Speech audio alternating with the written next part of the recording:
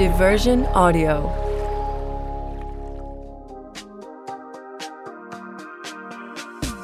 Welcome back to Dear Skylar, where I talk to all kinds of amazing people about topics that I'm asked about as a transgender educator and activist. Things like sexuality and gender, but also mental health, race, sports, and so many things in between and beyond. Last week, I spoke with my Harvard coaches and we talked about what it was like to have me, a trans athlete, on their team and how they supported me through that process. If you missed that episode, I definitely encourage you to go back and take a listen. It was a very, very meaningful episode to me, especially because I've never had a public conversation with my coaches about this. So take a listen to that. So usually the discussions about trans athletes in sports also include questions about the team itself. Of course, right? People, trans and cis alike, wonder what it was like for me to be on the men's team. What did the other guys think? Were they accepting? How did they support me? Or did they support me? So today we'll be addressing that question and we'll put it into one central question, which is how do teammates support their trans teammates? To discuss this, I spoke to the most logical option, which is a teammate. So today we'll be talking with Jack Manchester.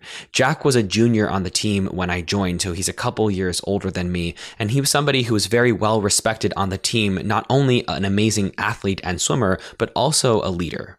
In our discussion, you'll hear not only about his reactions to me and his thoughts, but also a lot of the sort of behind the scenes conversations that happened when I joined the team, right before I joined the team, and while I was on the team.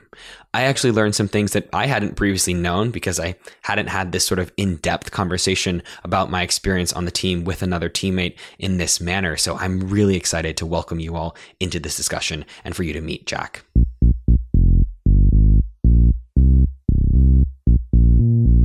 Jack, I'm super excited that you're here with me today. Welcome. We're in my parents' house or apartment in DC, and we've set a studio up in my bedroom.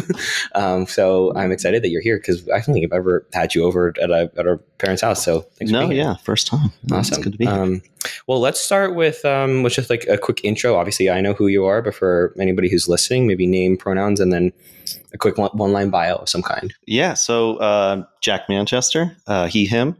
And I don't know, a quick bio. I mean, I was a swimmer for a really long time, and now I'm, in DC doing research and writing papers. So that's a continuation of college. Yeah, basically, I just get paid now, which is nice. That is nice. You don't have to pay them to write papers. Yeah, exactly.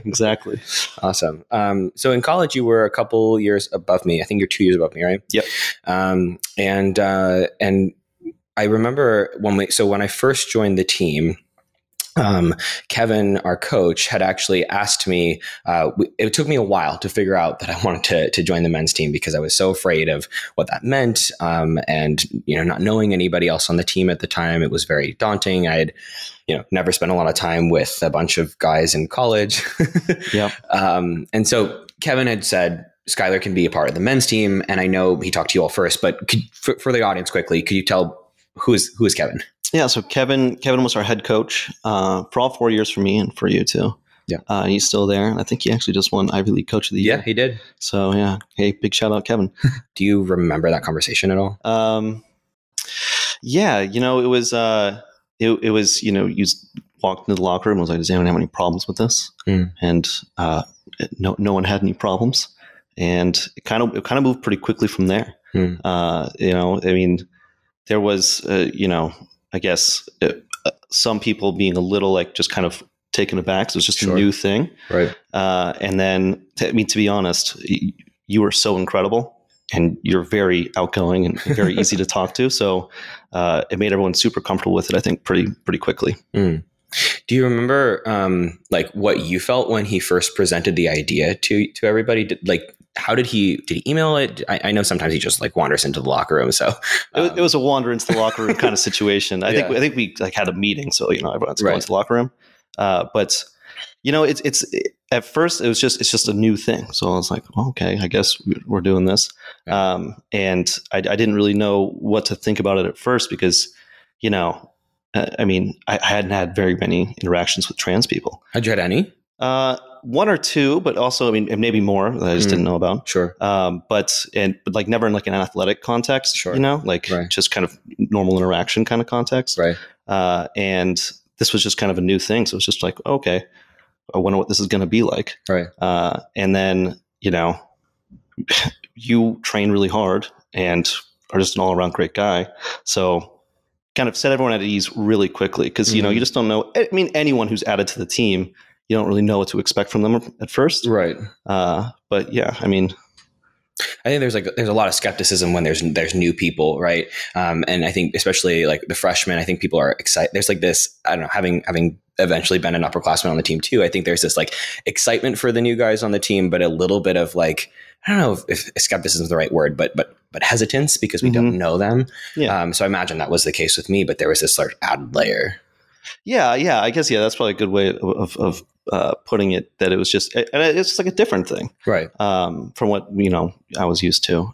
Sure. But it was never it was never seen as like anything bad or wrong or anything like that, if that makes sense. Yeah. And then also, I mean, you came in and we were also really fast too, which is always great. But I mean, that's just the new thing about whenever, like we were just saying, like with freshmen coming in, it changes the team dynamic. The freshman class kind of set the tone. I mean, it's now a quarter of the team. Right. So our class was also big. We had 10 people. Yeah. So 10 guys. So we were a third of the team. We were a third of the team. So, it's, you kind of want those guys you always want them to be like your class, but all the classes are different, Right. And which is a good thing. Yeah. But yeah, so you're always kind of curious, like wonder what the team dynamic's going to be like now, what's going to change with what. But I mean, to be honest, I thought everyone on our team was pretty great. Like class wise, we had, some great guys. Yeah. I wonder, I know that there were people on the beginning, especially that struggled with my presence there. And we don't have to name any names, but I'm curious if you remember, I remember the beginning being called the wrong pronouns several times. And there was some stuff my freshman year, we can get into it later, that it was difficult for me. But I'm curious if you have memory of like witnessing any of that, or if like what your memory it was of people's reception of me generally. Again, you don't have to like say anybody particular, but no, and I won't put anyone on blast. But no, there was definitely a few times misgendering. I think that was probably the big one. Yeah. And I think people got very good at correcting people, and it was always, shit. Yeah. Am I allowed to curse on this? Yeah, you can curse. Okay. You can say whatever. You're like, oh shit, and I think that kind of varied, and maybe among like certain company, like people wouldn't push back as hard trying to correct it first. But then, once you were more like a part of the team, through a little bit of time, more established on the team, I would like to also hear your experiences, if it changed over time and got better. Yeah. I definitely think it got better. I think the first year was by far my most difficult year. Yeah. And I remember just being terrified. I think it was so, not only new because there was just people I didn't know very well. But it was also just that I think I was afraid of what people thought of me. I wanted to be man enough. I wanted to be included. I wanted to belong. I had never cared before then. I'd only cared about swimming insofar as it made me good, right? I just wanted to practice to be good. And I think when I joined HMSD, when I joined our team, that was the first time I was like, I want to belong somewhere. I want to actually belong on a team. And so that combined with the fact that it was a men's team and that I am a trans man, I think made me like really think about my masculinity, if that makes sense. Mm-hmm. But it's hard not to when you've got a bunch of rowdy guys screaming, yelling, and with like lifting weights and stuff like that. Exactly. Honestly, so there was a time, I don't know if you remember this, but you and I both had shoulder problems. Yeah, I was going to ask you about that. Yeah. And we were doing a kick set together, underwater set. Yep. Do you remember that? Yes, I do. I have such a clear memory of that set. Yep. Yeah, it was not a fun set. Yeah, tell me about it. No, it was the first time I think that you and I were really training together because you were doing a lot of breaststroke and I was a backstroker. So for people who aren't swimmers, that means you don't train as much together for like main sets and things like that. Right. But I remember, we were just pushing each other. Yeah. And that was the first time I was like, oh, damn, he can swim. He's working himself. So that was, as much as men's teams, you kind of end up like having to earn respect in some ways. Sure. And for me, that was a big, like, you know, you work hard and you're a really good swimmer, kind of earn your respect kind of thing. I remember that set. I was scared of you. I mean, at the time, so you were 2 years older, you were a junior then, and I was a freshman. And I felt so like that was another layer that you just brought in my shoulder. So I had torn a couple things in my shoulder. You had also had shoulder problems. And mine wasn't going to get better, right? Mine only got worse after that. But I not only was feeling like I couldn't belong on the team because I was trans, but I also was like, I can't even practice with everybody else. So anyways, I one day, because you had then started your shoulder problem as well, we did that underwater set. That was so hard. I still remember the whole set today. Do you remember like the actual set? I don't remember it in its entirety, but I know that there wasn't a lot of breathing. There wasn't a lot of breathing. We were doing, it was 425s, which doesn't sound that bad. So for anybody who's not a swimmer, that's 4 lengths of the pool. You do them individually, but you can't breathe the whole length. We did four sets of that. And then we did that, I think it was like 6 times. Yeah. And we started at like an easy interval. I mean, it went down all the way to 4 on 20. Yeah. And that was horrible. It was not fun. But I remember it was probably like the second to last round. So the second to hardest round. And I was ready to give up. I was like, I can't do this. And you were like, no, you have to. Like you looked at me, you were so intense in that moment and you were like, no, you have to. And I think what did you say? You said you were something like, when we get injured, we don't work less, we have to work harder or something. You said something to me like that. Yeah, and I was like, oh crap, I gotta do this. And so we did, we both did it. But do you remember that moment where you said yes, that? Yeah, no. And yeah, this was, a big point when I was like, wow, like, because it's tough and it's very easy to, on those underwater sets, be like, I can breathe. Yeah. Like, how am I supposed to keep going? Yeah. And like having people like pushing you, and like, that's what I think being a good teammate is too. Yeah. Like, no, we're doing it. Yeah. Cause sometimes you just need like a little bit of like, we're just going to do it. Yeah. But, and I had, a lot of teammates who were like that for me who were older and, kind of wanted to do that for younger guys too. So, and you said yes, which people don't always say yes. Some people are like, no, and it's easy to say no. Yeah.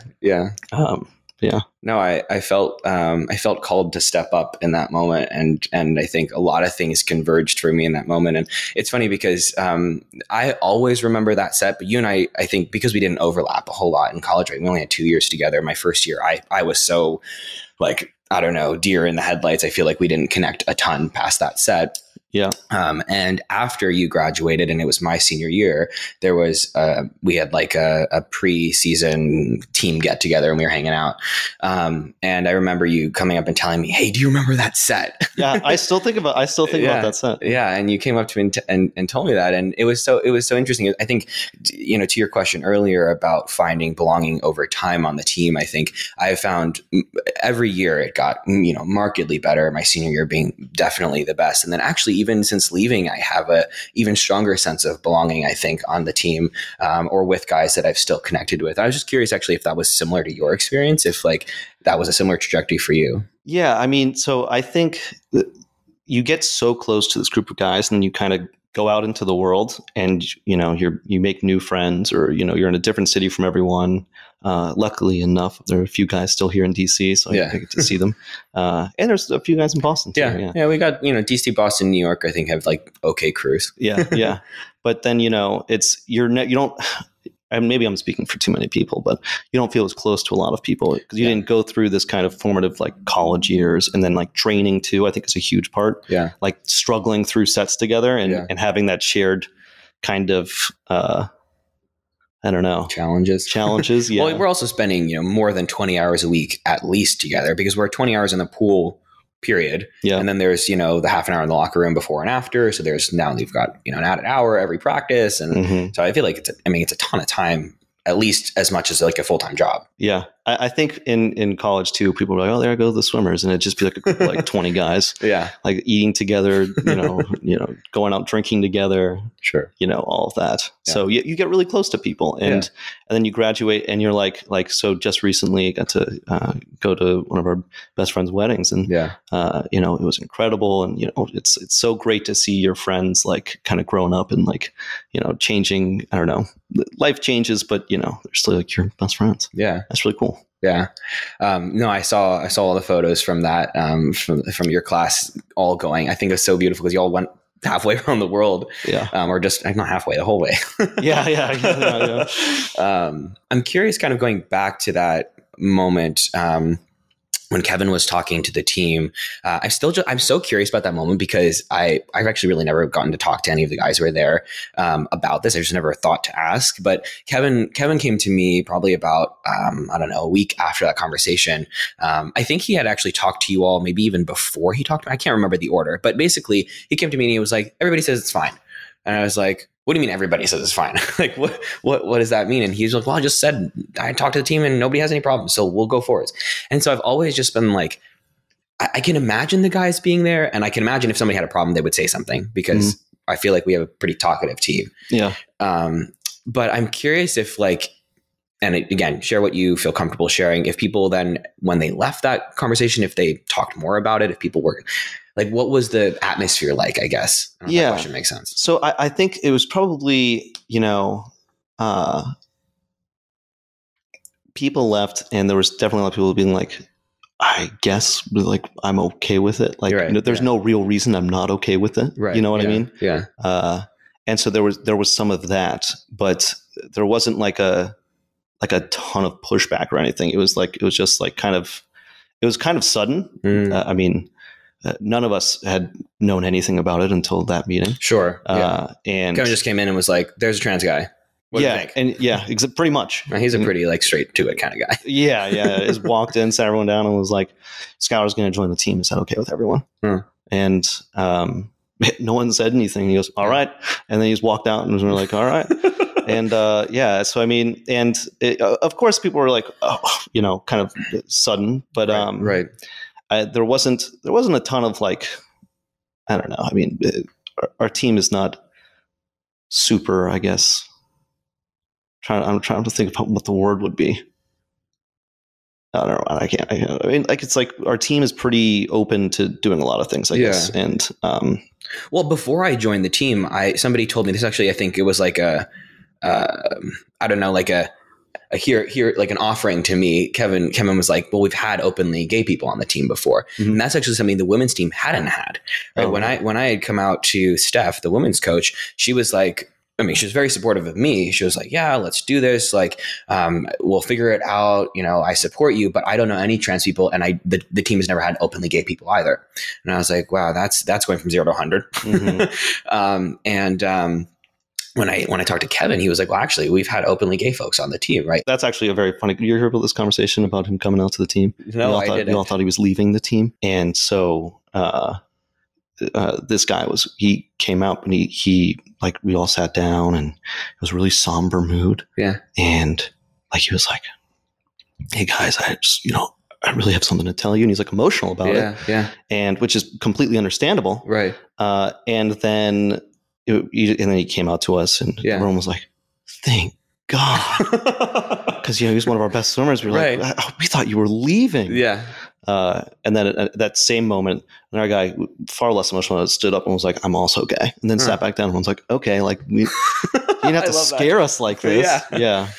That's an incredible story. And you said the first thing you said was thank God this person not leaving. And one of the things I think is beautiful about the team that I was told before I joined is actually that I was told some version of that story, which was that the guys didn't care that people were whatever actually on the team, as long as they did two things. One, did good in school, and two, tried in the pool.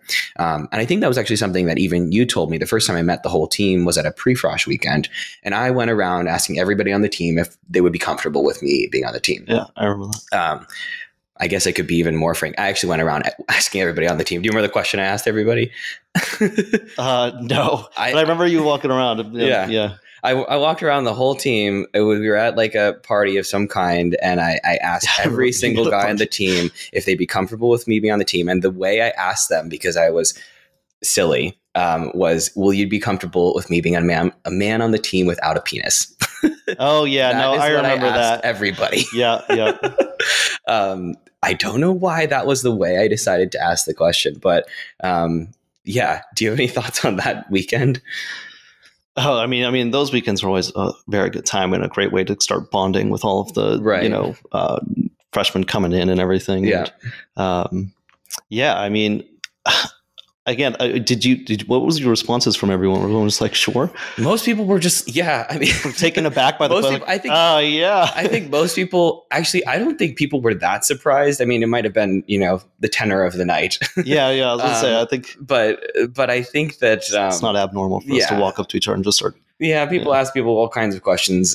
And I think that was something that actually emboldened me, because I felt that people were comfortable to some degree with me asking questions like that.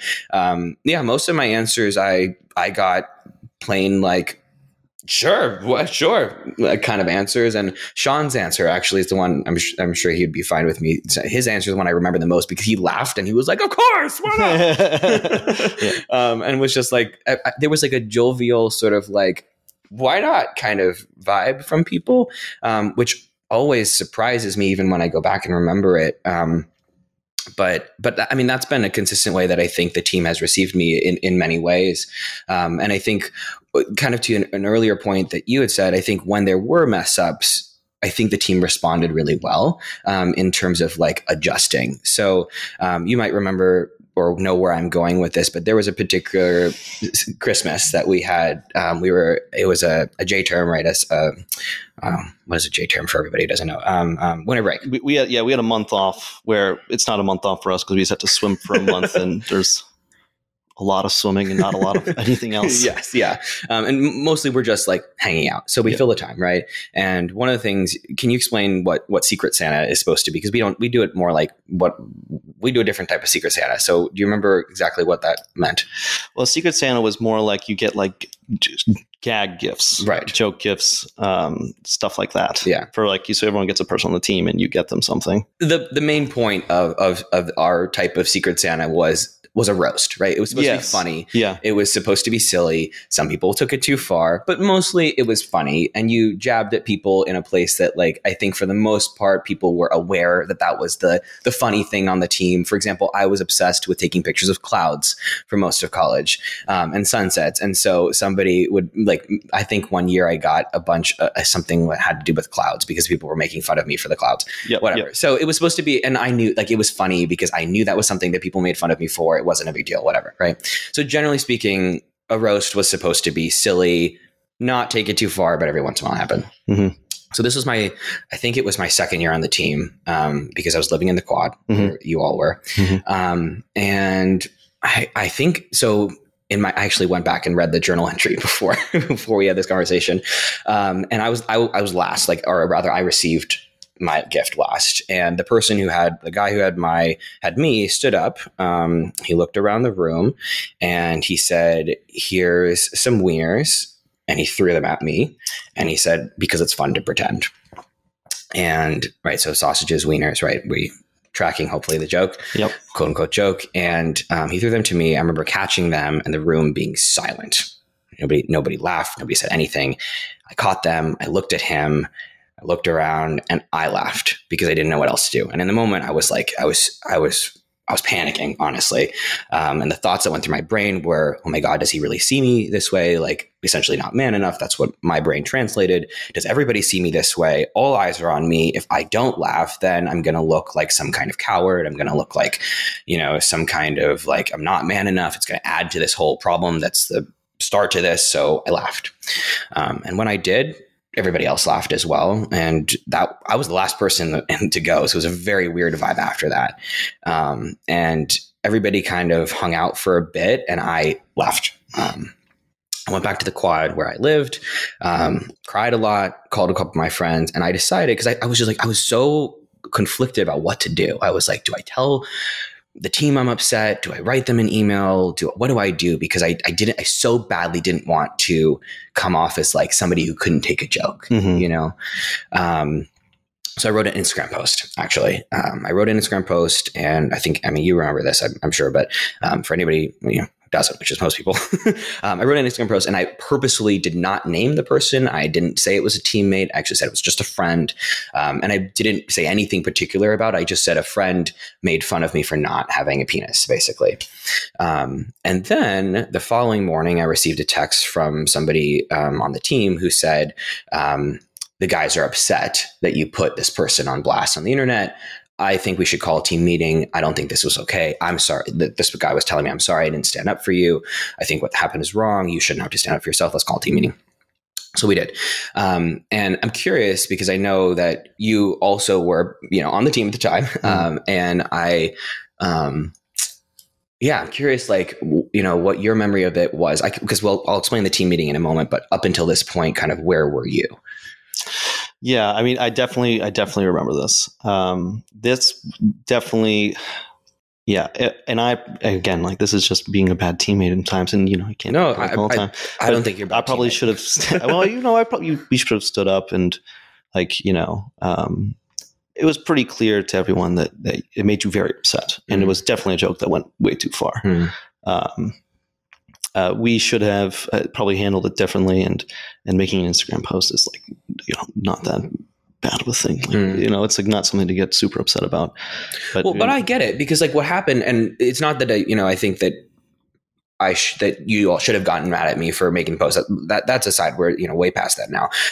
It's more that, like, that was the outlet that I felt that I had. And so when I'll explain what happened on the team, and then I'd love to hear your thoughts, because when you know, that guy called the team meeting.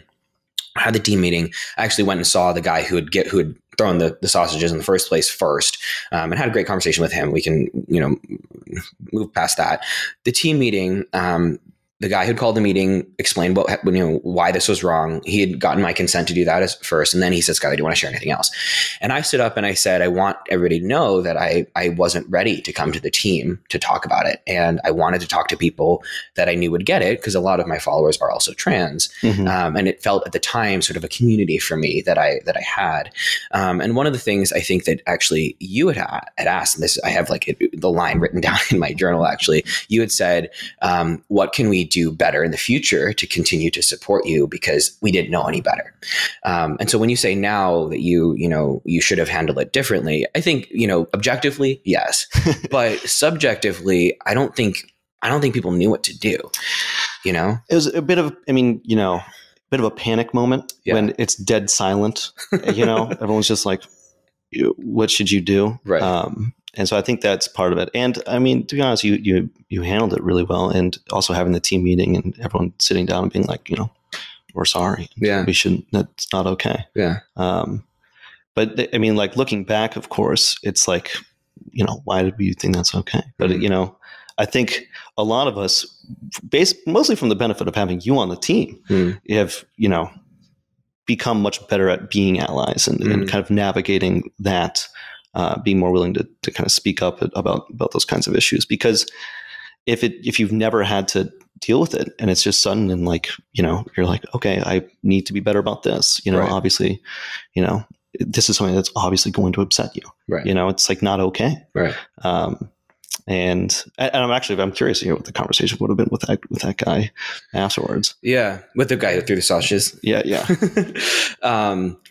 Yeah, I went and found him in like a library room somewhere. Basically, the guy who called the team meeting had said, I think you should talk to the guy who threw the sausages first.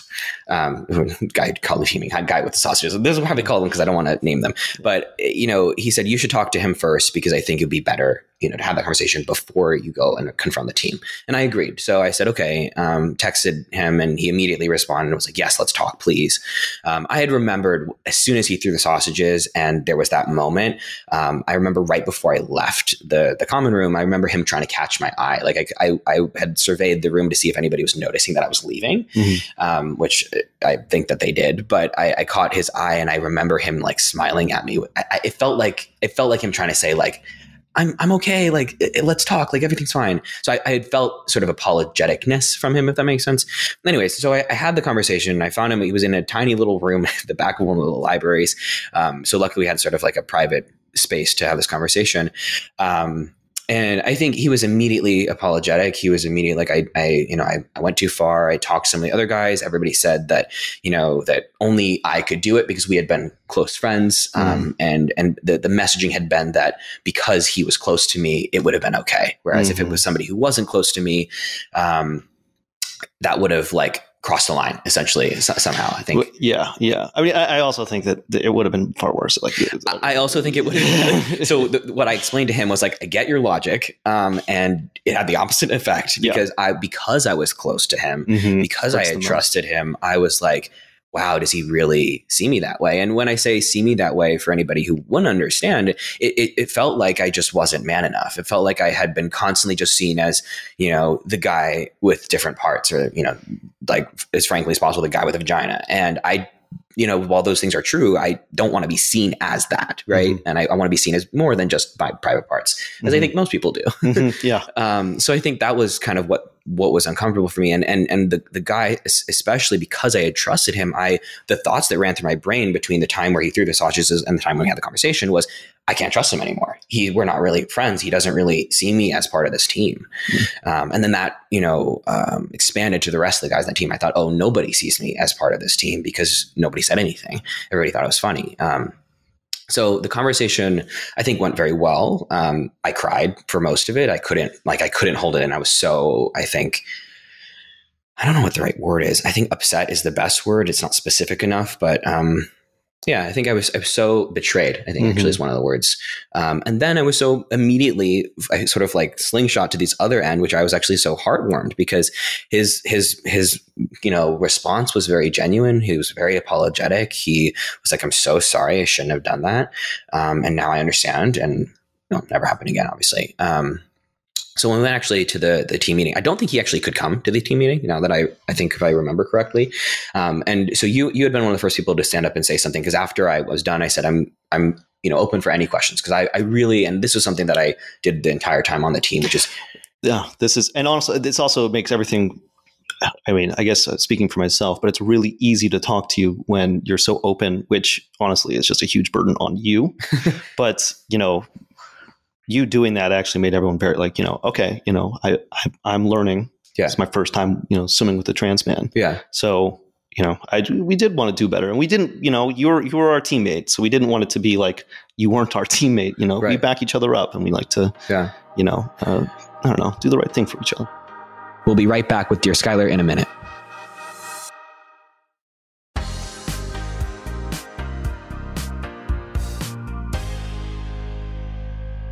That was actually what struck me. It seemed like during the team meeting, because I remember a couple other guys standing up. Many said what you said, and then a couple stood up to say, I'm really sad you didn't feel more comfortable coming to us first. And it seemed like actually most of the anger or the pain or the upset that was on the rest of the guys' side was, why didn't you trust us? What did we do that created this environment that you didn't trust us enough to tell us first? I think that was, part of what you had actually felt at some point as well. Oh yeah. Well, I think that there's a big thing with the team, when someone has a problem with someone, we try to handle it within the team. Right. Instead of I don't know, talking to Kevin first or something like that, unless things get really bad. Right. Sometimes you have to talk to Kevin. But yeah, I think that there's definitely and it's not always a good thing. But there's a big, we need to trust each other. We are teammates, and so we should handle it within the team and things like that. But I think that was the main thing. But I think people also kind of understood that it's not easy, no matter who you are. Yeah, to say anything to the team, be vulnerable with the team. Sometimes you're like, I got to come in here and. If we end up using that clip, come out to the team. Right. It's hard, and it's not because you don't think these guys love you or trust you or anything like that. It's just, you're being vulnerable with a bunch of guys, which isn't always an easy thing to do. Sure. Yeah. Yeah. And I think for me, there was, all those things are true. And there was an added layer of feeling very alone, I think, especially because I didn't have other people like me on the team. And yes, there were other openly queer people. Another gay person was on the team at the time. But it was different, you know, and especially with that moment where it was about the fact that I didn't have a penis like everybody else. I think that was like, I didn't know how else to have that conversation. And it was literally about my genitals, you know what I mean? And I think, which is, I had spent some time trying to tell myself it was okay, right? Most of the time before I came to the team, and actually why I hadn't come to the team first wasn't because necessarily I didn't trust you all to hear it. It was because I wasn't sure if I wanted to come to the team first, right? I wasn't sure if I wanted to make this a deal, right? And I had actually had a conversation with one of the other guys later, and I was like, well, it's not that big of a deal. I make fun of myself for not having penis. And he said to me, Skylar, that's different. Like, you can make fun of yourself for whatever you want. But when the whole world is calling you not a man because of this one thing, because you don't have a penis, we shouldn't have a teammate doing that to you as well. And that struck me that A, he recognized that, and B, that he was saying that to me, and I was like, yeah, you're right. We shouldn't have that. And that's why I feel this way. But we had this, one of the things that when I look back on this moment, when I've reflected on this moment, it started as the worst moment on the team I think that I'd ever had, feeling totally alone. Like I couldn't trust anybody. And it actually turned into, first of all, one of the best practice. My journal says I had the best practice that I've ever had on the team so far afterwards. And I think it actually ended up being one of the most positive memories of my time on the team because I felt so heard. And as I have drifted into becoming more of an educator these days and talking to people about trans inclusion and teaching all these trainings, that's actually what I tell people. It's not about not making the mistake, but it's how we shift after the mistake has been made, right? What do we do to adjust afterwards? So kind of shifting forwards from that moment, after I graduated, you and I actually went to a march together. So, this was, when was this? 2019, I think. Yeah. Remember? Yeah. It was pre-COVID. So yeah, pre-COVID. Which there's that's how I mark things now. Yeah, but there's not a lot of time after I graduated before COVID, so it had to be 2019. So in the fall of 2019, there was a big march in DC. It was the National Trans March in DC, and I don't know how. Do you remember how I reached out? Did I text you directly, or was it a group text? Or I think you texted a few of the DC guys and were just like, "Hey, I'm coming down for this march. If anyone wants to join." Yeah, and I think. Yeah, I think that was it. Yeah, probably. I'm wondering what went through your mind when I texted you that, because at that time you had been off the team for 2 years, right? 2019. And we hadn't been the closest in college, right? I think honestly, the most time we spent together was probably at set. Yeah. One-on-one, I mean. So I'm curious what went through your mind when I texted you that. So, I mean, I guess I was just, I always want to support my teammates, and I also want to be, a good ally. And so, I mean, why wouldn't I go and march with you? That's kind of a least I can do kind of situation. And it's also just great seeing you. So I also just wanted to see you to say, hey, because even though we didn't spend a ton of time on the team when we were there, but you're still like a teammate. Like if you see any of your teammates, you're like, oh, hey, to some extent, these are the guys you kind of know the most about. Right. Yeah. Aside from like other close friends and things like that. But, so it was just, I wanted to support you. Especially coming out of college and you get older and you kind of learn more and you're like, wow, and like going back to those things like, we could have done some things better, and I think that's fairly obvious. So it was just, and honestly, I was also, I was kind of taken aback a little bit that you would think, to have me, even for this, like to have me come and talk with you about these things and that you feel comfortable enough to talk with me or invite me to march with you. That was very kind of heartwarming and kind of an honor to me, that at least you felt comfortable enough to ask me these questions and to ask me to come march with you. And it feels good to have, I don't know, people support. Support's not the right word. To trust you to kind of do these things with you. Yeah. Well, that, I mean, even thinking back on it almost like makes me tear up a bit because it meant a lot to me that you came. I think I talk very positively about my team, my time on the team and my team, our team, because it was, I think, an overwhelming positive experience, especially from what I expected. But I also really struggled on the team for a lot of the time there. And there were these sort of glowing moments of connection. You know, my best friend still of all time is Kevin Dye from the team. And so I got so much out of being on that team. And I spent 4 years often feeling like I was teetering on belonging, right? Either I felt like it didn't belong, which was my freshman year. And then there were just moments where I stepped in and I was like, okay, I do kind of belong. And I have so many great memories, but it is the great memories that are sort of it's not the outliers. It's just that most of the time I felt like I was fighting for some kind of belonging. And a lot of it, by the way, is internal, right? It was an internal battle because I had nobody else to look to be like, there are other trans athletes out here, right? And somebody else understands my experience. It was always, like you said, it was me educating other people. And it wasn't that I constantly felt like I didn't belong, but it was that I didn't feel like I could bring all of my transness to the pool.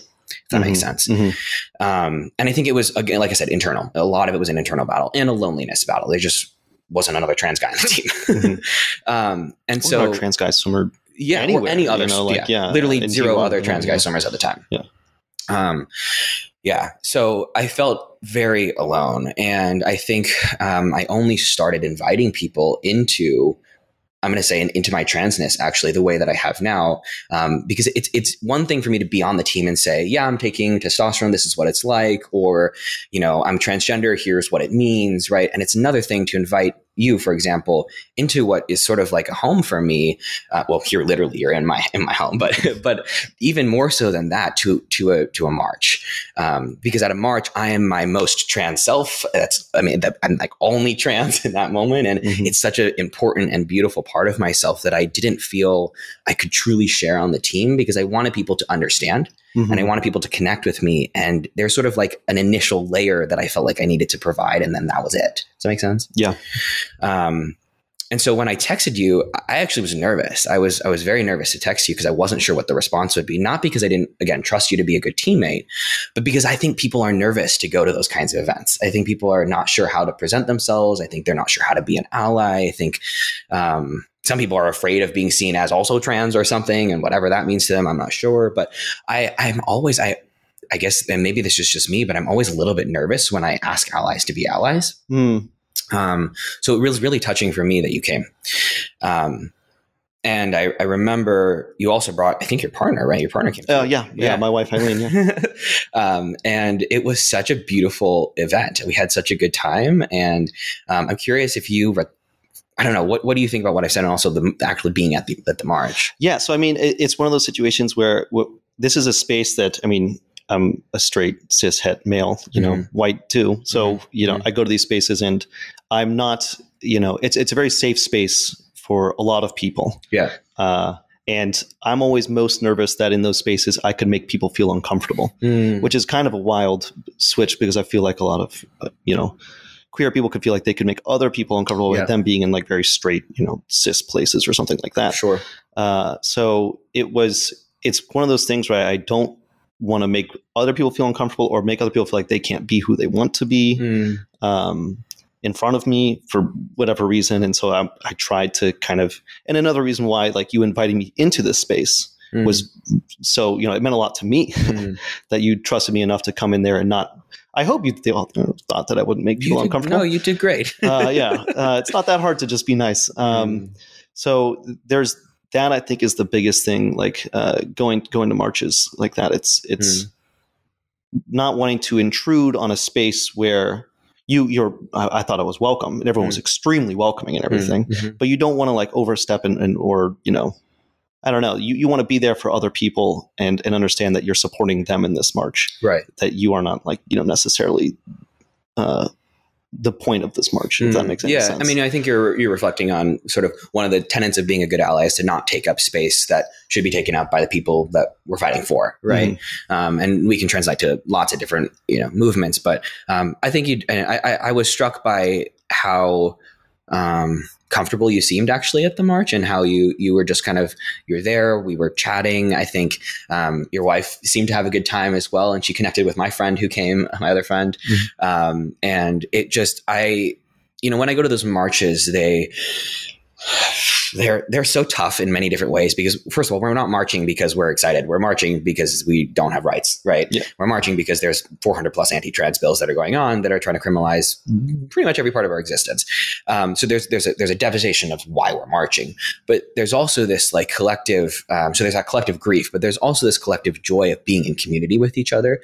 And I always find so much power from that. And it honestly, like I've not gone to a single march where I haven't cried at some point, because it's so powerful to witness our own power as like a trans and queer community. So I was curious if you felt that, if you felt any of that sort of community. Yeah, no. I mean, it's very powerful to see a group of people that are like-minded and are just trying to, fight for their rights and being there to help support that.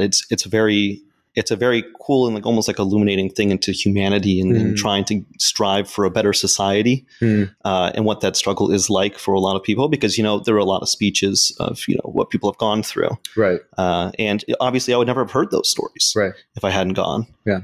And it's a really powerful thing to watch people kind of go out there and like speak their truth and kind of, try and rally a group of people to say, we deserve to be here and to live as we want to live. Yeah. And that's a pretty cool, powerful thing. Yeah. Yeah. It's almost like, I always say that the community, the connectedness, the power from the ancestors, whatever you want to call it, is like palpable at these kinds of marches. That's something I felt at Black Lives Matter marches as well, where it's just like, you can feel how much people are fighting. And I think everybody can sort of like be energized by that to some degree, or reminded, I think actually what you said is even more powerful, reminded of humanity, right? And common humanity too. We'll be right back with Dear Skylar in a minute.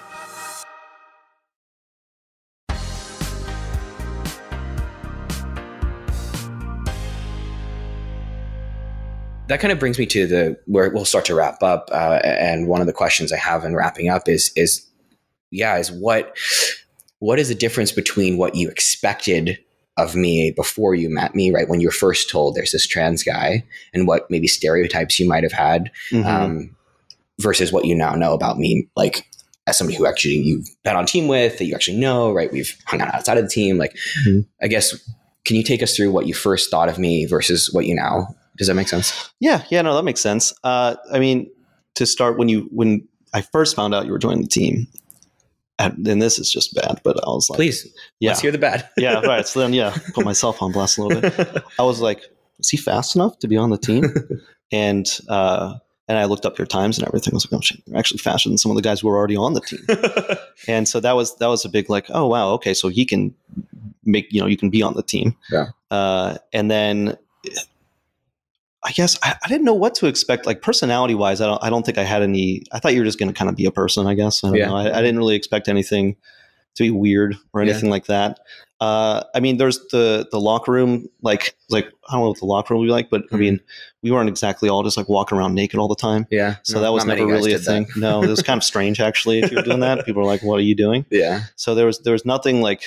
There's like no concern on any of those kinds of things that I think people get really upset about today. Yeah. But then if you were ever doing it, like, being around a trans person, it's actually like such a non-issue. Right. Yeah. Most trans people also don't like to be naked. Yeah. Most people generally aren't naked in front of random people. Yeah. Yeah. Well, I just to spin off for a second, I'll bring you back to your question, but the concept that trans people are wandering in bathrooms completely naked, first of all, exposing themselves to the masses, which is a common current attack on Leah. I have no idea when she would ever be completely naked, exposing herself, walking around a bathroom. Most trans people are terrified of bathrooms. Like, I spent most of my childhood absolutely terrified of the bathroom. And I know that most trans feminine people have the same experience, because we're far more likely to be victims of violence in the bathroom than we ever are to perpetuate it. So just like a quick fact, which I know you know, but I think is important when we're talking this topic, because most of us weren't walking around naked anyways, but definitely not me. Yeah. I was so that was, but I think you really, you were an incredible teammate and so extremely generous with, your time and educating us and, all of that. I was extremely impressed with how open you were. That I didn't expect. Okay. That's actually a big thing I didn't expect. Yeah. You were very open. You were very willing to answer questions. And you were very willing to, kind of be pretty vulnerable with the team pretty early on. Yeah. With, yourself and who you are, which I think is very brave and probably very difficult. It was a very conscious choice as well, right? I had up until that point noticed that if I was around people who thought they couldn't ask questions, that they would be uncomfortable. And so I made a very conscious decision to say, okay, well, I will then be uncomfortable and I will answer the questions so that other people can then feel more comfortable by asking. So there's not this like red tape around me, and when they feel comfortable because they can ask me questions, then I will eventually also feel comfortable because they feel comfortable. And it was this sort of back and forth kind of thing. But I will say, and so a sort of side question to what you're asking, sorry, I keep interrupting you, but is what about the people who don't want to do that, right? There's so many more trans people that don't want to answer questions the way I did, and don't have the energy, don't have the trust, because part of it is also that I trusted you all to not be assholes and to ask me questions honestly, but kindly, to respect you. And yeah. And that was there, that people didn't ask me disrespectful questions. And I think that allowed me, like it was two-sided, right?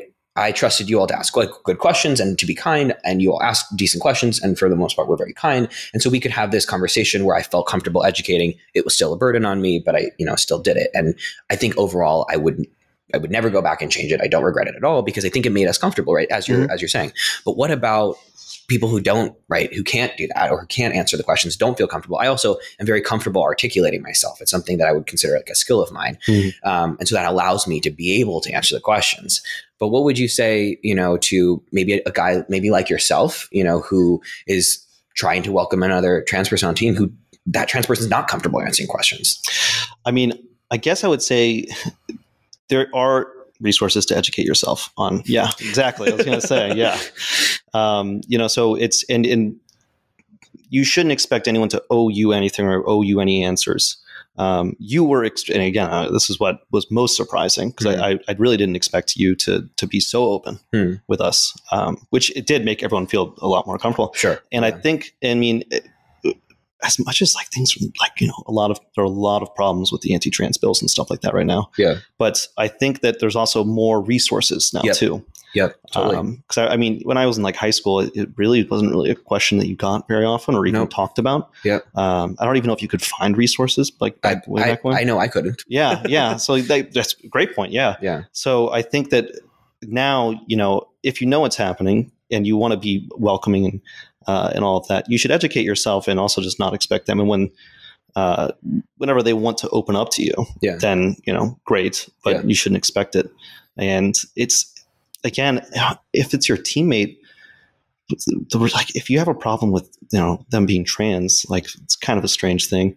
Just go out there and like play the sport together. Like you can make the sport the focus of your relationship and you don't have to focus on, I guess them being trans. Yeah. Like, and I think that was also a great way that, we were able to bond, all of us as a team, because you're all out there doing the same sport. Right. And to some extent, you're kind of, and for me, you're like my teammate first, right, for anything, and a swimmer with me. Yeah. And then it's like, oh yeah, he's also trans. Right. So it's, if you, I'm trying to think of a way to word this, but maybe if you're uncomfortable at first, focus on just being their teammate, right, and then be like, oh wow, they work hard, they're a great teammate. So, I can get past this, or I don't know if you have any hesitations about, I don't know. Yeah, I don't know. Well, I think what you're saying is actually, it's an earlier comment that you made before. You said it's a common humanity, honestly, right? Yeah. When you said focus on what you're there to do, swim in this case, and who you are, teammate, I think it's about saying, okay, what actually do I have in common with this person, instead of focusing on the one thing that I don't. You're much better at articulating things. That's what I mean. You're there with a common shared goal. Right. You can let that be your relationship at first until, they're more willing to talk to you about the struggles that they have, which I'm sure they are having probably, especially, on higher levels of, I think in sports specifically, just because that's such a big thing right now. Yeah. Yeah. No. And I think that the ability to connect with somebody because you've decided just to connect where you can, and then to let the other connections come, I think is what most people miss with trans people, because they'll go right, especially the well-intentioned people will come up to me and they'll ask me all these kinds of very invasive questions, and they won't start with like, oh, you're a person. Mm-hmm. And I'm an educator, so in many ways that is like part of what I do. But in a person to person, when people ask me really intense questions about my genitals or about my family history or about my surgeries or whatever, I think they're missing, there's just a gap of like intimacy that they've missed, right? Mm-hmm. Of saying like, oh, actually, hold on, let me start back at like, oh, you're human. Let me see where I can connect, instead of let me dive into all the things that I don't understand first. So I think it's also a suspension of not understanding, right? Saying, okay, I don't understand everything. Let me just start where I do understand, in our case, swimming. Mm-hmm. But going back to what you're talking about, different expectations. So one of them was, like you said, was that I was more open than you expected. Was there anything else that struck you as like different from what you expected a trans person to be? I guess I didn't have a lot of expectations to begin with, other than it would probably be really uncomfortable for you at first. And you kind of, I'm sure you felt very uncomfortable, but you really didn't make it seem like you were uncomfortable. Oh, good. I succeeded. Yeah. In masking it. Yeah. Which also made everyone else more comfortable. But again, this is just putting a lot of burden on you, because that had to be tough. But yeah, I mean, it's hard to go in with any expectations when you've never been in a scenario where I had a trans teammate. So I was pretty, I guess I didn't really know what to expect. Right. But I didn't expect you to be so wonderful. And so, I mean, like, it really was, it was a great experience, to like be able to have you on the team and kind of educate. I mean, this must have been really tough, like educate 30 other guys on what being trans is, which is a burden that you should not have had to undertake. I chose to in many ways, though. Yeah. And I'm glad I did. And I think like, I always straddle this tension, because I am so glad that I was able to, and that I had the privilege to be as open as I was, because I do think it's a privilege for many different reasons, whether it be because I was, articulate because of the education that I've had, whether it's because I was going to therapy, and when things were sucking on the team, I'd go and rant to my therapist about it, whether it was because I had other friends and family that supported me, right? Lots of privilege to allow me the emotional grounding to be open. But I don't ever regret that and would never change it. And I have this other side of me that's, I'm expected at this point in my life to represent all trans people, not because I can, but because that's the expectation. And so not every trans person wants to or can do this openness thing. And that's valid. And that's, as you've repeated, that shouldn't be the expectation for trans people. And I don't think it was the expectation of the team either. No. In fact, as you said, it was not the expectation that I would be open, but it's productive. And so I have this like, this tension between what's productive for me to do and what's valid, for me to feel. But, sort of moving from there, because we do have to wrap up, even though I could ask you questions about this all day. You've mentioned a couple of things that you've learned from your experience on the team. And one of the things I have thought, because while I did educate guys on the team, I did not spend every, waking moment on the team, like educating people. Yeah. A lot of the education, I think, from what I've heard, right, what people have told me, was implicit. It wasn't actually me sitting down and being like, this is what a trans person is. Like, this is what I need. Yes, I did that every once in a while. But for the most part, it was proximity to a trans person that just said, here's a trans person. He's actually kind of just a person. Exactly. So I was wondering if you could sort of encapsulate what you did learn, if you can, from being a teammate of a trans guy. Yeah. I mean, to be honest, I think what you just said is probably the biggest thing. Is, he's just a person, just trying to, be a good swimmer. And, there's really nothing different. There's really nothing different. As far as, like being a teammate and like going out, to team events and parties and stuff like that.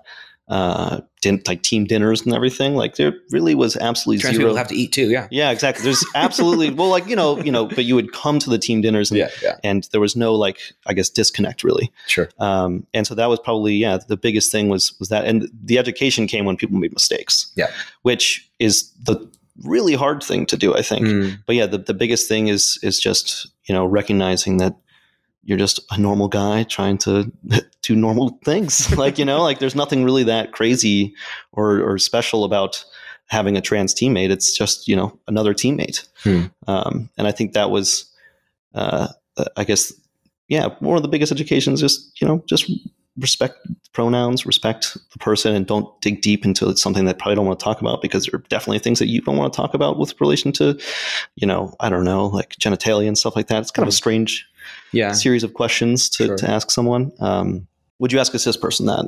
I think that was one of the things actually that struck me about the team, is that we were able to move on, right? One of my biggest fears about, for example, talking about the sausages moment, was that I was going to make a big deal of it, and I would forever, wear that on my sleeve, and it was so well moved on from that I actually forgot about it at certain times, right? Like I would forget that was a moment. I've been working on a book, and recently I had to dig it out of my brain to find it. And then I was like, oh my God, that horrible thing happened. And actually it was this really good thing in the end. And anyways, my point is, like, I think that we did a really good job on the team moving on. And I saw that with other people making mistakes too. And, I don't know, sending the wrong text to the wrong stream, or, saying something stupid to somebody else. I found that we did a good job with that. Yeah. There was a good amount of like, we trust each other and we love each other. And so, apologize, move on. Do you think there was something unique about our team that allowed us to do that? Because I've traveled around the country, given over 450 speeches now. And the thing that strikes people the most is two things. One, Kevin and his like easy reception of me, because he really was just like, sure. If you identify as a guy and you want to swim and you're already into Harvard, why not swim for the men's team here, right? And he was really that simple about it. There was no other frills or whatever. And then you all were kind of the same, where it was like, are you going to try, get good grades and swim well in the pool? But it was so easy in many ways. And why? Why do you think our team? Because everybody I've talked to has been like, why do you think that happened with your team? And my answer has always been like, well, I think we had a really good group of guys and I got lucky. And I think I was really open, and I think that helped. But those are my only answers. Yeah. And there were also, we talked a little bit before, but there were queer people on the team before too. Yeah. So that was like already a normal thing. Right. Like, you know what I mean? Like it was normal for us to have the queer community on the team. Yeah. It wasn't like different or anything like that. Right. Which, and I think a lot of people actually, people probably have a lot more queer teammates than they realize. 100%. Yeah. So that was already like an established, guys knew like to kind of be respectful. Right. In a lot of things. So, you getting, joining the team, it was not that different in that context. But of course it's a little different, but it was, the group of guys were already kind of ready to be very accepting. They were primed, if you will. Yeah. Because I think there are other teams, and I've heard some bad stories about like other teams. Some teams don't have a great reception. Right. I think swimming also is also a bit better. I think that it's usually a little bit more open. And we I guess can have some toxic masculinity for sure. Yeah. I think that there are teams that struggle with it, accepting queer people a little more. Well, I was wondering if having queer guys on the team, me included, but queer guys period, and then adding me as a trans man, if that affected any of like your views on masculinity in general and sort of like manhood. Did it invite you to think about sort of like your manhood? Ooh, that's an interesting question. That's a tough one. I don't know. I think I was primed to accept you as like a man on the team already. But I probably you know what? Actually, yes. So it'd be like the toxic masculinity kind of stuff where like you're like, oh, you have to do this, and like if you're uncomfortable, like who cares? Be a man. And it's like, no, like you should try not to make people uncomfortable and bring them in and respect them and things like that. And so I think that's probably one of the big things where, and honestly, it's harder to kind of be vulnerable with people and to I guess, be open with them and try and respect everything instead of just like kind of going stone cold and just being like, just gonna, you know what I mean? Put a shield up. Yeah, exactly. Yeah. One of the things I found being very open about, nobody I know doesn't, like, everybody knows me, knows that I'm trans. And I found that people seem more comfortable with me because, like, once they know that I'm trans, especially, it's almost as if it invites more vulnerability from somebody else. And I wonder if it's because of the transness. I wonder if it's because they don't see me as, like, for men. I wonder if it's because they see me as, like, somehow less man. I don't know what it is, but maybe it's because being trans is vulnerable and vulnerability invite vulnerability. I'm not sure, but I'm curious I don't know if you have any thoughts about that. I think it's just that vulnerability invites vulnerability, but it's not just if any guy is vulnerable with you, like, to be honest, a lot of guys aren't vulnerable with each other. Yeah. So it's not something that we're taught. No. Yeah. And so if you know, like, some of my best friends on the team, like, when you're vulnerable about something, you know, they will, you know, start offering up their vulnerability too, because you can be vulnerable with each other, but it's much tougher if it's like a one-way street. Right. So if someone goes first, you know, being vulnerable, it's much easier for the other person to be like, hey, all right, you know, I'm actually really struggling with this. I haven't told anyone, and, you know, stuff like that. Yeah. So I think that,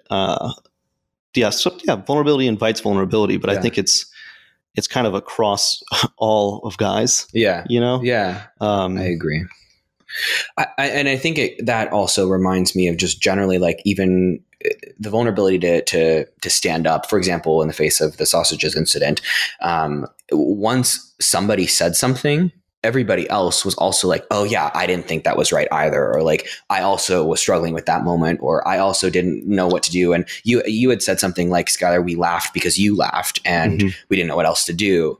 And so there was this like, really, one of the heartwarming things about that moment is there was this upwelling from the whole team, from one person saying, hey, that wasn't okay. Everybody was like, wait, actually, I didn't think it was okay either. I was also uncomfortable, kind of inviting that vulnerability from everybody. And I think I guess the reason I'm asking this question is for like a takeaway for anybody who's listening is, what helps a person, specifically a man, and maybe specifically a cis man like yourself, what helps you or anybody take that one step to be the first vulnerable person, right? To be the person who says, actually, I have something to say. What do you think helps people do that? You know, it's a tough question, because to some extent you've got to put yourself out there and be like, no, that's not right. And you don't know how other people are going to react. And I guess, I don't know. I don't know what would help you do that.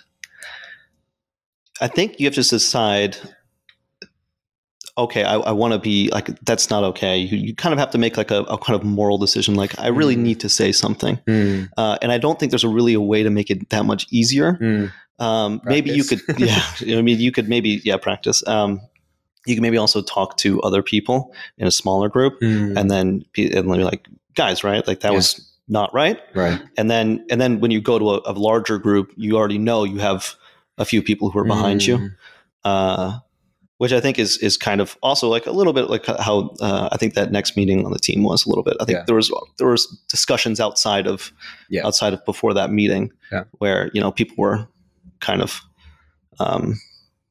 being like, yeah, that was not good. Yeah. So I think that's in a guess more like, sometimes you just have to do it and stand up for what you believe in. Yeah. And if you know there are a few people that will get behind you, you can talk to them before, I guess. Yeah. But also, you know, you kind of have to trust everyone that you're talking to about it when you stand up, that they're going to at least respect your opinion and respect you. Yeah. But yeah, I don't know. That's a tough question. I mean, that's a question I don't know if I could answer.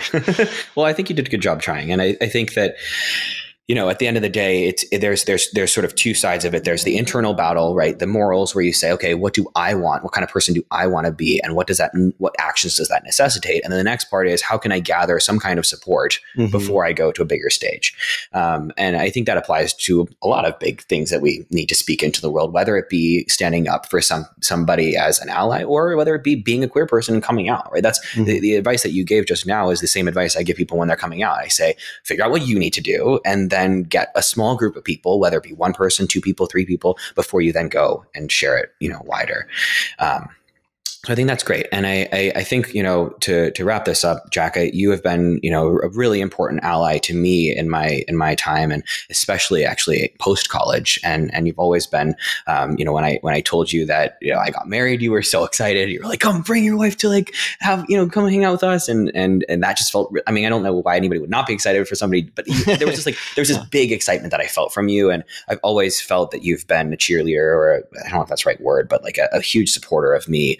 Especially after college, and that has meant a lot to me. And so I'm curious, kind of as we wrap up, if there's anything else you want to share about what allyship means to you, and like what being a supporter to anybody whose identity you don't share, but I guess suppose in this case to a trans person specifically. Yeah. Oh, so that's a good question. I'm trying to.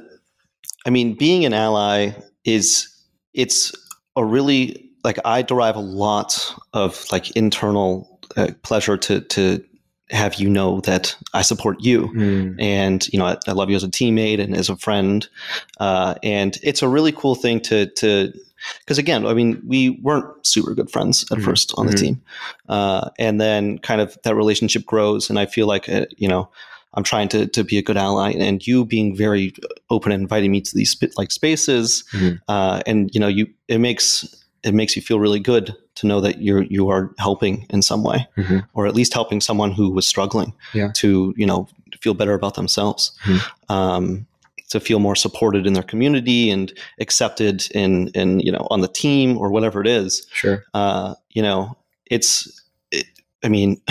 Selfishly, it feels really good to be a great ally. Not that I'm a great ally, but I think you are. Oh, thanks. Trying, but it's a nice thing to be able to support someone. And I think a lot of people feel that way, it doesn't, and I think that extends to like a lot of just friendships too. Like you love seeing your friends succeed and feel comfortable with themselves. And so if you can extend that, especially to people who kind of need that support even more, it's a great thing to do. And it's really not that hard to do. Yeah.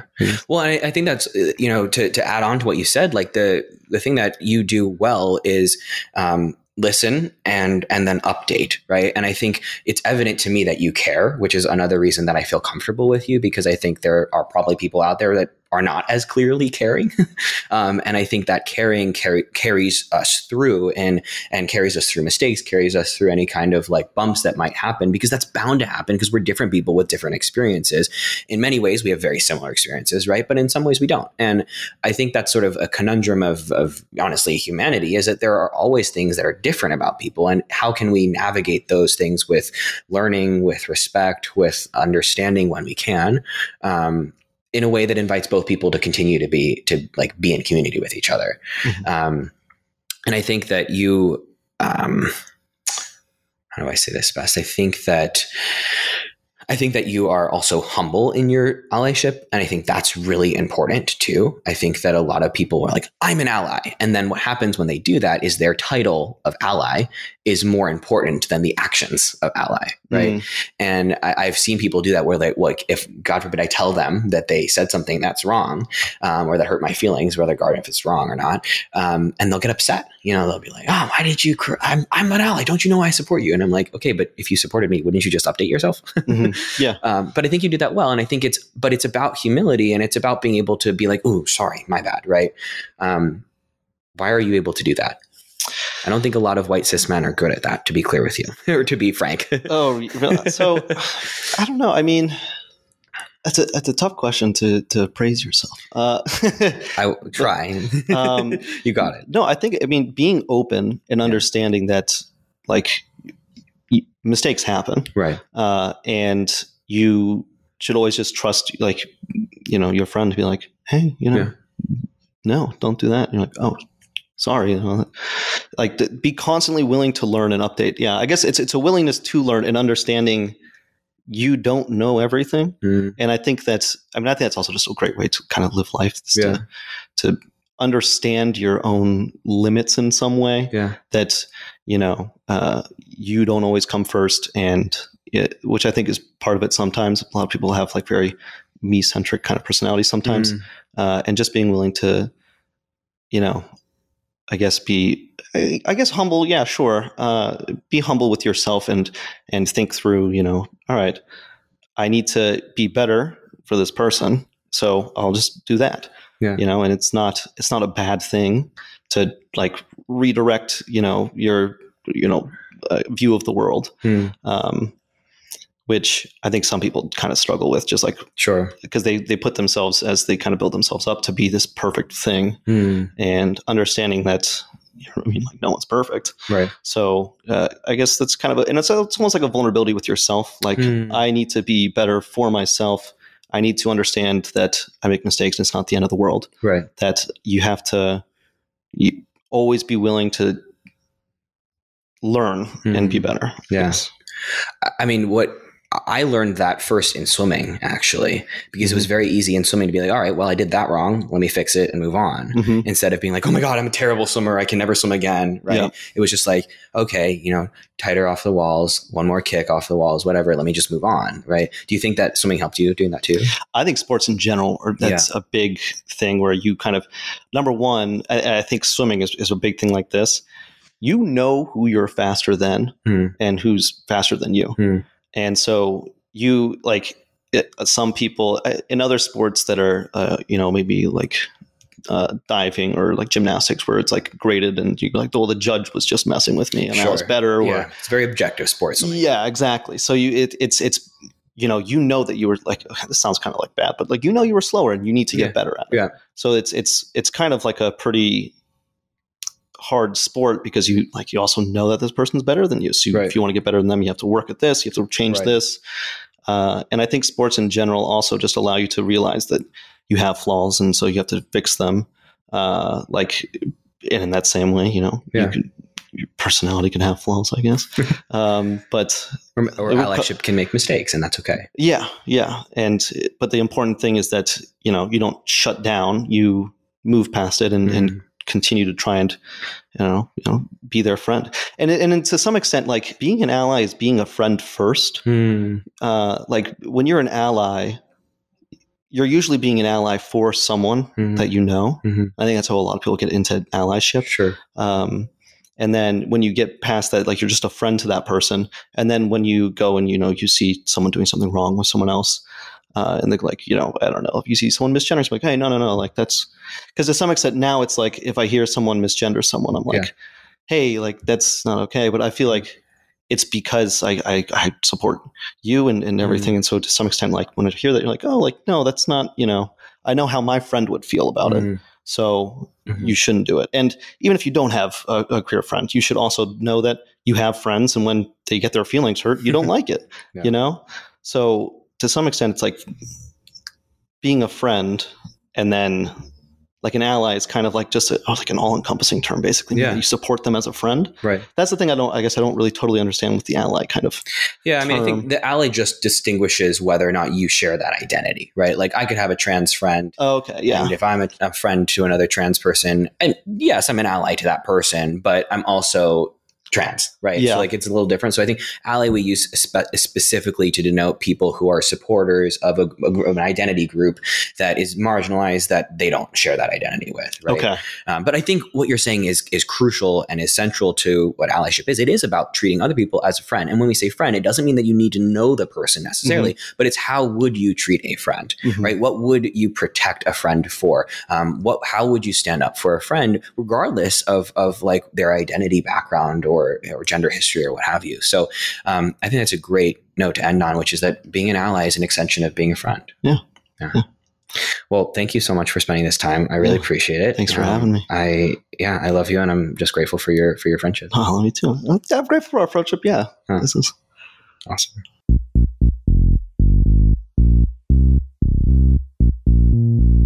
Thanks so much to Jack, who offered his time, his insights, his energy, and his friendship, not only in coming on this podcast episode, but also over the years. I have been deeply heartened, as I mentioned in the episode, by his extension of his compassion and friendship, something that I think I didn't always expect. Well, let me rephrase that and be more honest. Something that I definitely didn't expect. not necessarily just from him, but from a lot of people that I've met. So let's address the question directly, right? Because I think it's relevant as I'm reflecting on the episode. How do teammates support their trans teammates?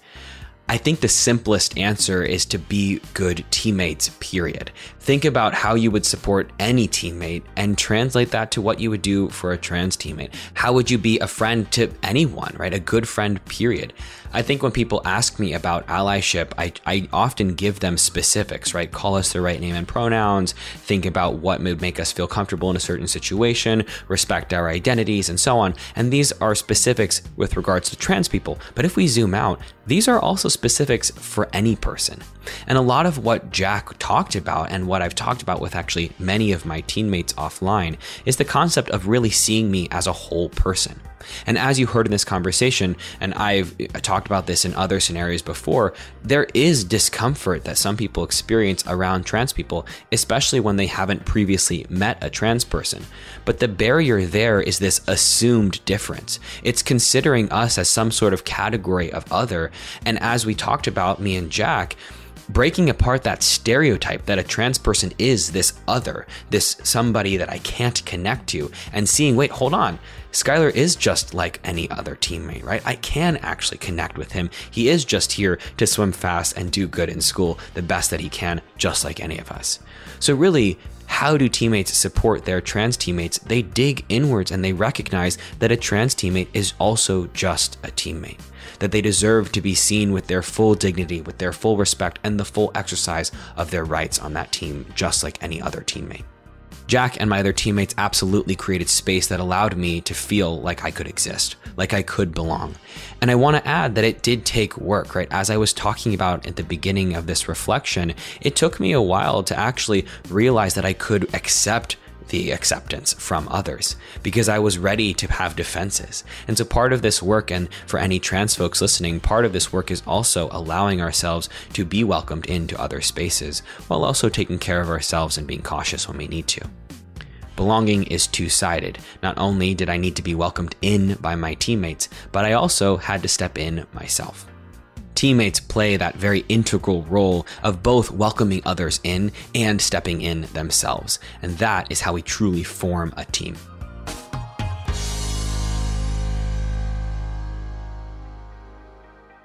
What do you think of today's answer? Send me your thoughts or any question you would like to ask me by going to dearskylar.com. You can send me a message via text or, even better, a voice message. Dear Skylar was written and hosted by me, Skylar Baylor, for Diversion Audio. Our producer is Antonio Enriquez, and supervising producer is Mark Francis. Guest booking by Anthony Lopez and Keith Lowry with assistance from Corey Michibata. Our head of development is Jacob Bronstein with Emma DeMuth. Custom music by Tyler Cash. Our head of marketing is Nisha Gopalan. Executive producers for Diversion Audio are Jacob Bronstein, Mark Francis, Susan Canavan, and Scott Waxman.